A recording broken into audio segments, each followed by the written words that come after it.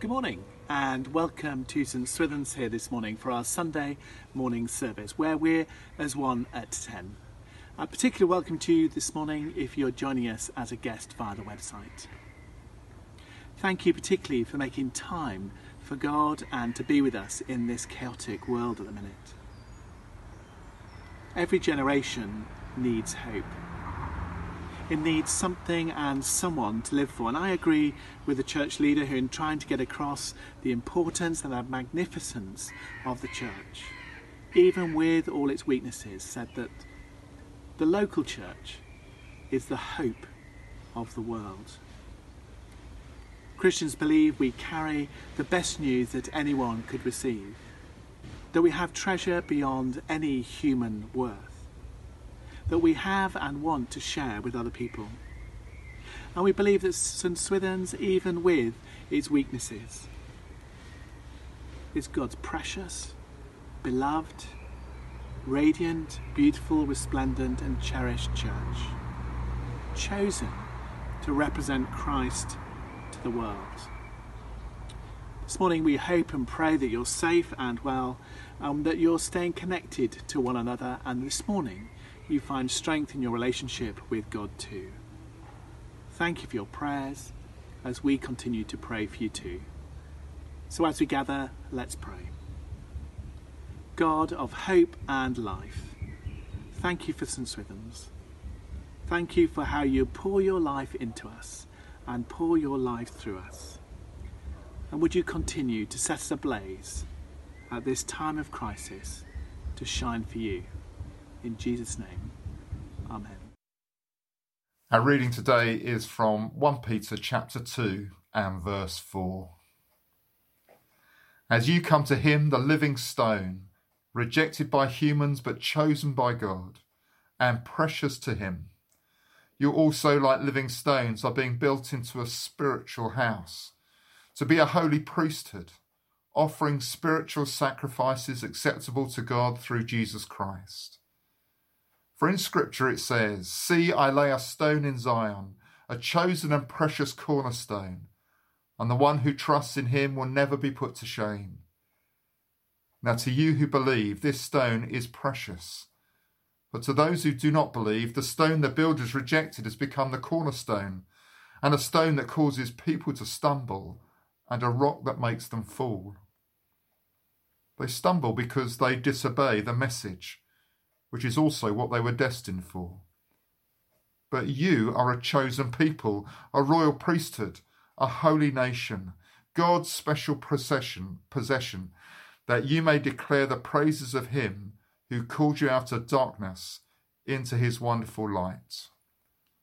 Once you were not a people, but now you are the people of God. Once you had not received mercy, but now you have received mercy.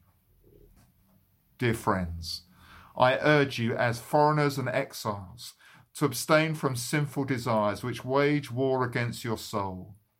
Live such good lives among the pagans that though they may accuse you of doing wrong, they may see your good deeds and glorify God on the day he visits us.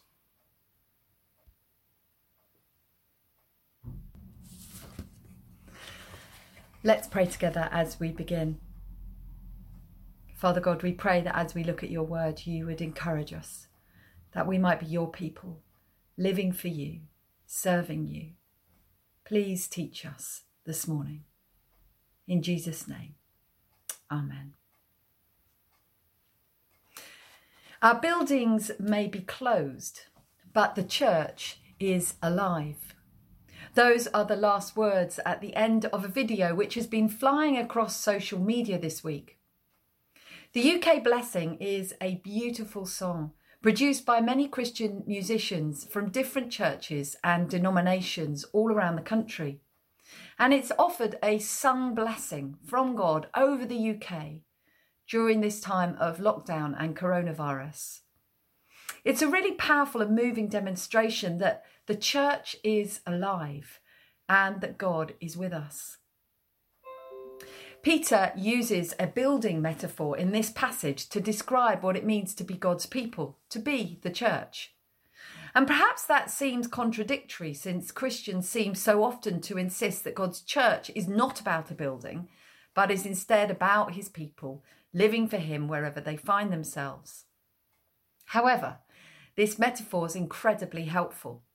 So this morning we're going to look briefly at concentrating on verses 4 to 6 from our reading. And we're going to consider three things about what it means to be church: our foundation, our identity, and our purpose. When I was growing up, my mum used to make the most amazing plum pie. It was my Sunday lunch favourite.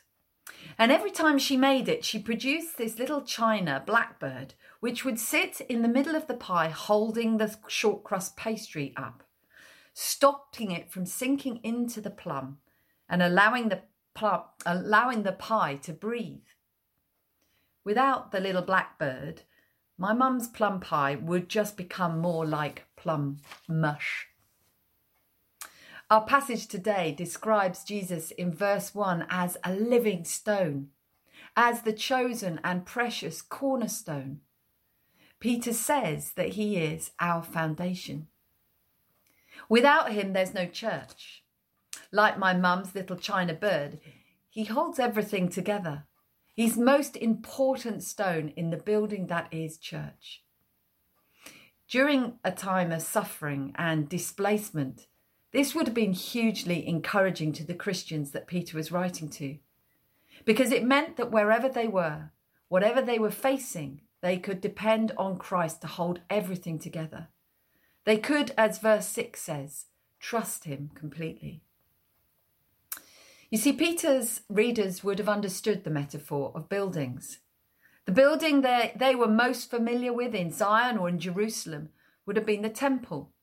They knew its history, they knew its purpose, because the temple had been instituted by God for his people. It was their foundation, the place where he dwelt, and it defined them as belonging to him as they came to worship and offer sacrifices.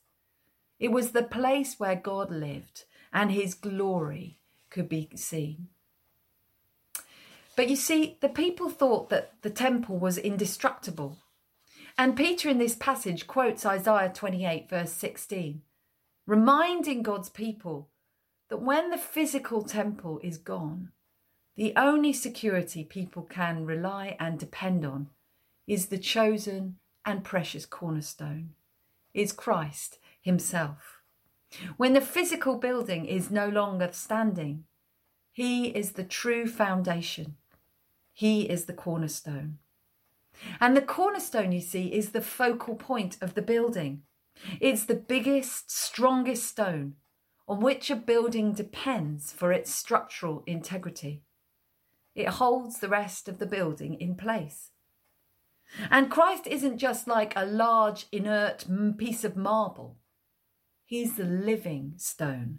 He's made alive through his resurrection and offering life to all those who trust him. We may be missing our church building as we gather in this season. But in the end, meeting in beautiful buildings, whether St Swithin's or the Abbey or Canterbury Cathedral or wherever it is not what makes God's people the church. It is those that depend entirely on the cornerstone, that is Christ, for everything that they need, that is God's church. He is our foundation, and as his people, we have an identity. Verse 5 says, we are like living stones, being built into a spiritual house to be a holy priesthood. For many, we consider our identity to be defined by what we do, a teacher, a parent, a retired doctor, or whatever. But this isn't what Peter tells us is our identity in this passage. We are instead living stones, a chosen people, a royal priesthood, a holy nation, God's special possession, his people. That is who we are. And each one of us is an essential and valuable contribution to the living spiritual house that is the church. Because we are a household, one family of God. whatever our background and our nationality, and all with a role to play. Each of us with his living spirit dwelling within us, transforming us to be more like the precious cornerstone, that is the living and alive Jesus Christ. We together are united in him. That is who we are. Next to us in Salford is a huge estate. It's being developed and sprouting new homes all over the place. They extend right out into the countryside. Each brick is laid one upon another, together producing a home, a safe place for someone to live. And each brick is essential. And so too are we as living stones at St. Swithin's. Each of us is precious to God, a member of his household, essential. We are brothers and sisters of Christ. We cannot be his church with each other as we together rely on him. Peter identifies God's church as a holy priesthood. Peter's readers would have understood that reference. It would have reminded them of the temple and the great high priest who was chosen by God to go into that most holy place, into the temple once a year to offer sacrifices on behalf of the people so that they might be forgiven for their sin. No other Israelite could enter the Holy of Holies and meet with God because nobody was pure enough to be in his presence. Peter describes all God's people here as priests because we no longer need anyone to mediate on our behalf. Jesus, our great high priest, has dealt with sin for all time, and he's made us holy and pure so that we might constantly live in the presence of God. That is who we are. We're God's holy people, his children who can enjoy his company forever. So finally then, what is our purpose? Well, primarily we need to depend on the cornerstone, because without him we will, rather like my mum's plum pie, collapse into a heap rather than be built into a beautiful, strong, living spiritual house. Our purpose isn't to bring offerings of bulls and goats to a building or to someone else in order to have our sin forgiven, but instead to offer ourselves to God, rejoicing that Christ, as the writer of Hebrews says, has been once for all time, one sacrifice for sin. We are forgiven and his people. Paul writes in Romans that we're to offer our bodies as a living sacrifice, holy and pleasing to God. And as verse 9 in this passage says, to declare his praises, to declare the praises of all that he's done in taking us from darkness to light and making us into the people of God we're called to be. During lockdown, many of us have been struggling with our purpose. It might feel that everything's just been stripped away and that we're left wondering what on earth we can do that's purposeful and useful, and we're just stuck indoors all day. These verses are really simple and clear. We're called to praise the one who saved us. We're called to offer him our lives on a daily basis, to live and serve him, to keep him as foundation of all. We're called to honour him with our good deeds and bring glory to him in what we do. We're called to be holy, to abstain from sin. That's what it means to be church. And in a time when we can't gather, we can praise him in our homes. We can talk about him with our children, with those we live with. We can see him in the colours of spring and in our daily walks. We can thank him for our friends and family, for giving us one another at St. Swithin's. And we can give generously to those in need and take care of those who live around us. And perhaps instead of wishing lockdown away, we can spend time in his word, talking, listening, growing and thriving as his living stones, ready for the time when we will once again be able to gather. At a time when many in our world are feeling fearful and hopeless, consumed with anxiety about the virus and how it will affect the future, God's church has an opportunity just to shine brightly. One church leader described the church as the hope of the world. That is what I believe we are and what we're called to be. a vast and beautiful spiritual home where we depend entirely on the cornerstone, trusting him, secure in him, relying on him in good times and in times of strain. A beautiful spiritual house towering above the Bath skyline with all the other Christians in the city. A beacon of light shining in the darkness, made up of the people of God, inviting others to join us on his behalf, bringing hope to the lost, love to the lonely, healing to the sick, and new life to the despairing. For that, St. Swithin's Church is who we are. Let's pray together. Christ is our cornerstone, the one on whom we depend. In him we are being built together to become a dwelling in which God lives by his Spirit. Father God, may we be one who you have called us to be. May we daily lean on Christ, our cornerstone, trusting in him entirely for all we need, all we are concerned about, and for all those we love. Please fill us afresh with your Spirit, that we might together live for you and shine brightly as your church in Bath, pointing others to the Lord Jesus and serving one another as we serve you. Amen. Heavenly Father, thank you that you sent Jesus to die in our place, to pay the price for our sins, so that we can be restored to a right relationship with you. And thank you that we can pray and know that you hear. We bring before you the world, particularly at this time of pandemic. We ask for wisdom for world leaders, peaceful collaboration between nations, skill and knowledge for scientists, and wisdom for logistics of coming out of lockdown without allowing a second wave of infection.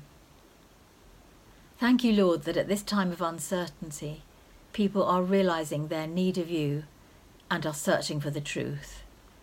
Thank you that far more people are accessing services online than ever usually attend a church service. We pray, Father, that you will turn this situation to good, that you will bring revival, and that there will be an outpouring of the Holy Spirit and of grace around the world. Father, for our own church family, we ask for comfort for those in grief, the warmth of your presence for those feeling lonely, and a deepening of our knowledge and trust that you are our provider. During this time, we pray for your special blessing, protection and provision for all our mission partners. Who knows but that you may have called them for such a time as this. Please, Lord, anoint them and use them for your glory. We also bring before you our brothers and sisters around the world who are suffering persecution and destitution because of their faith in you.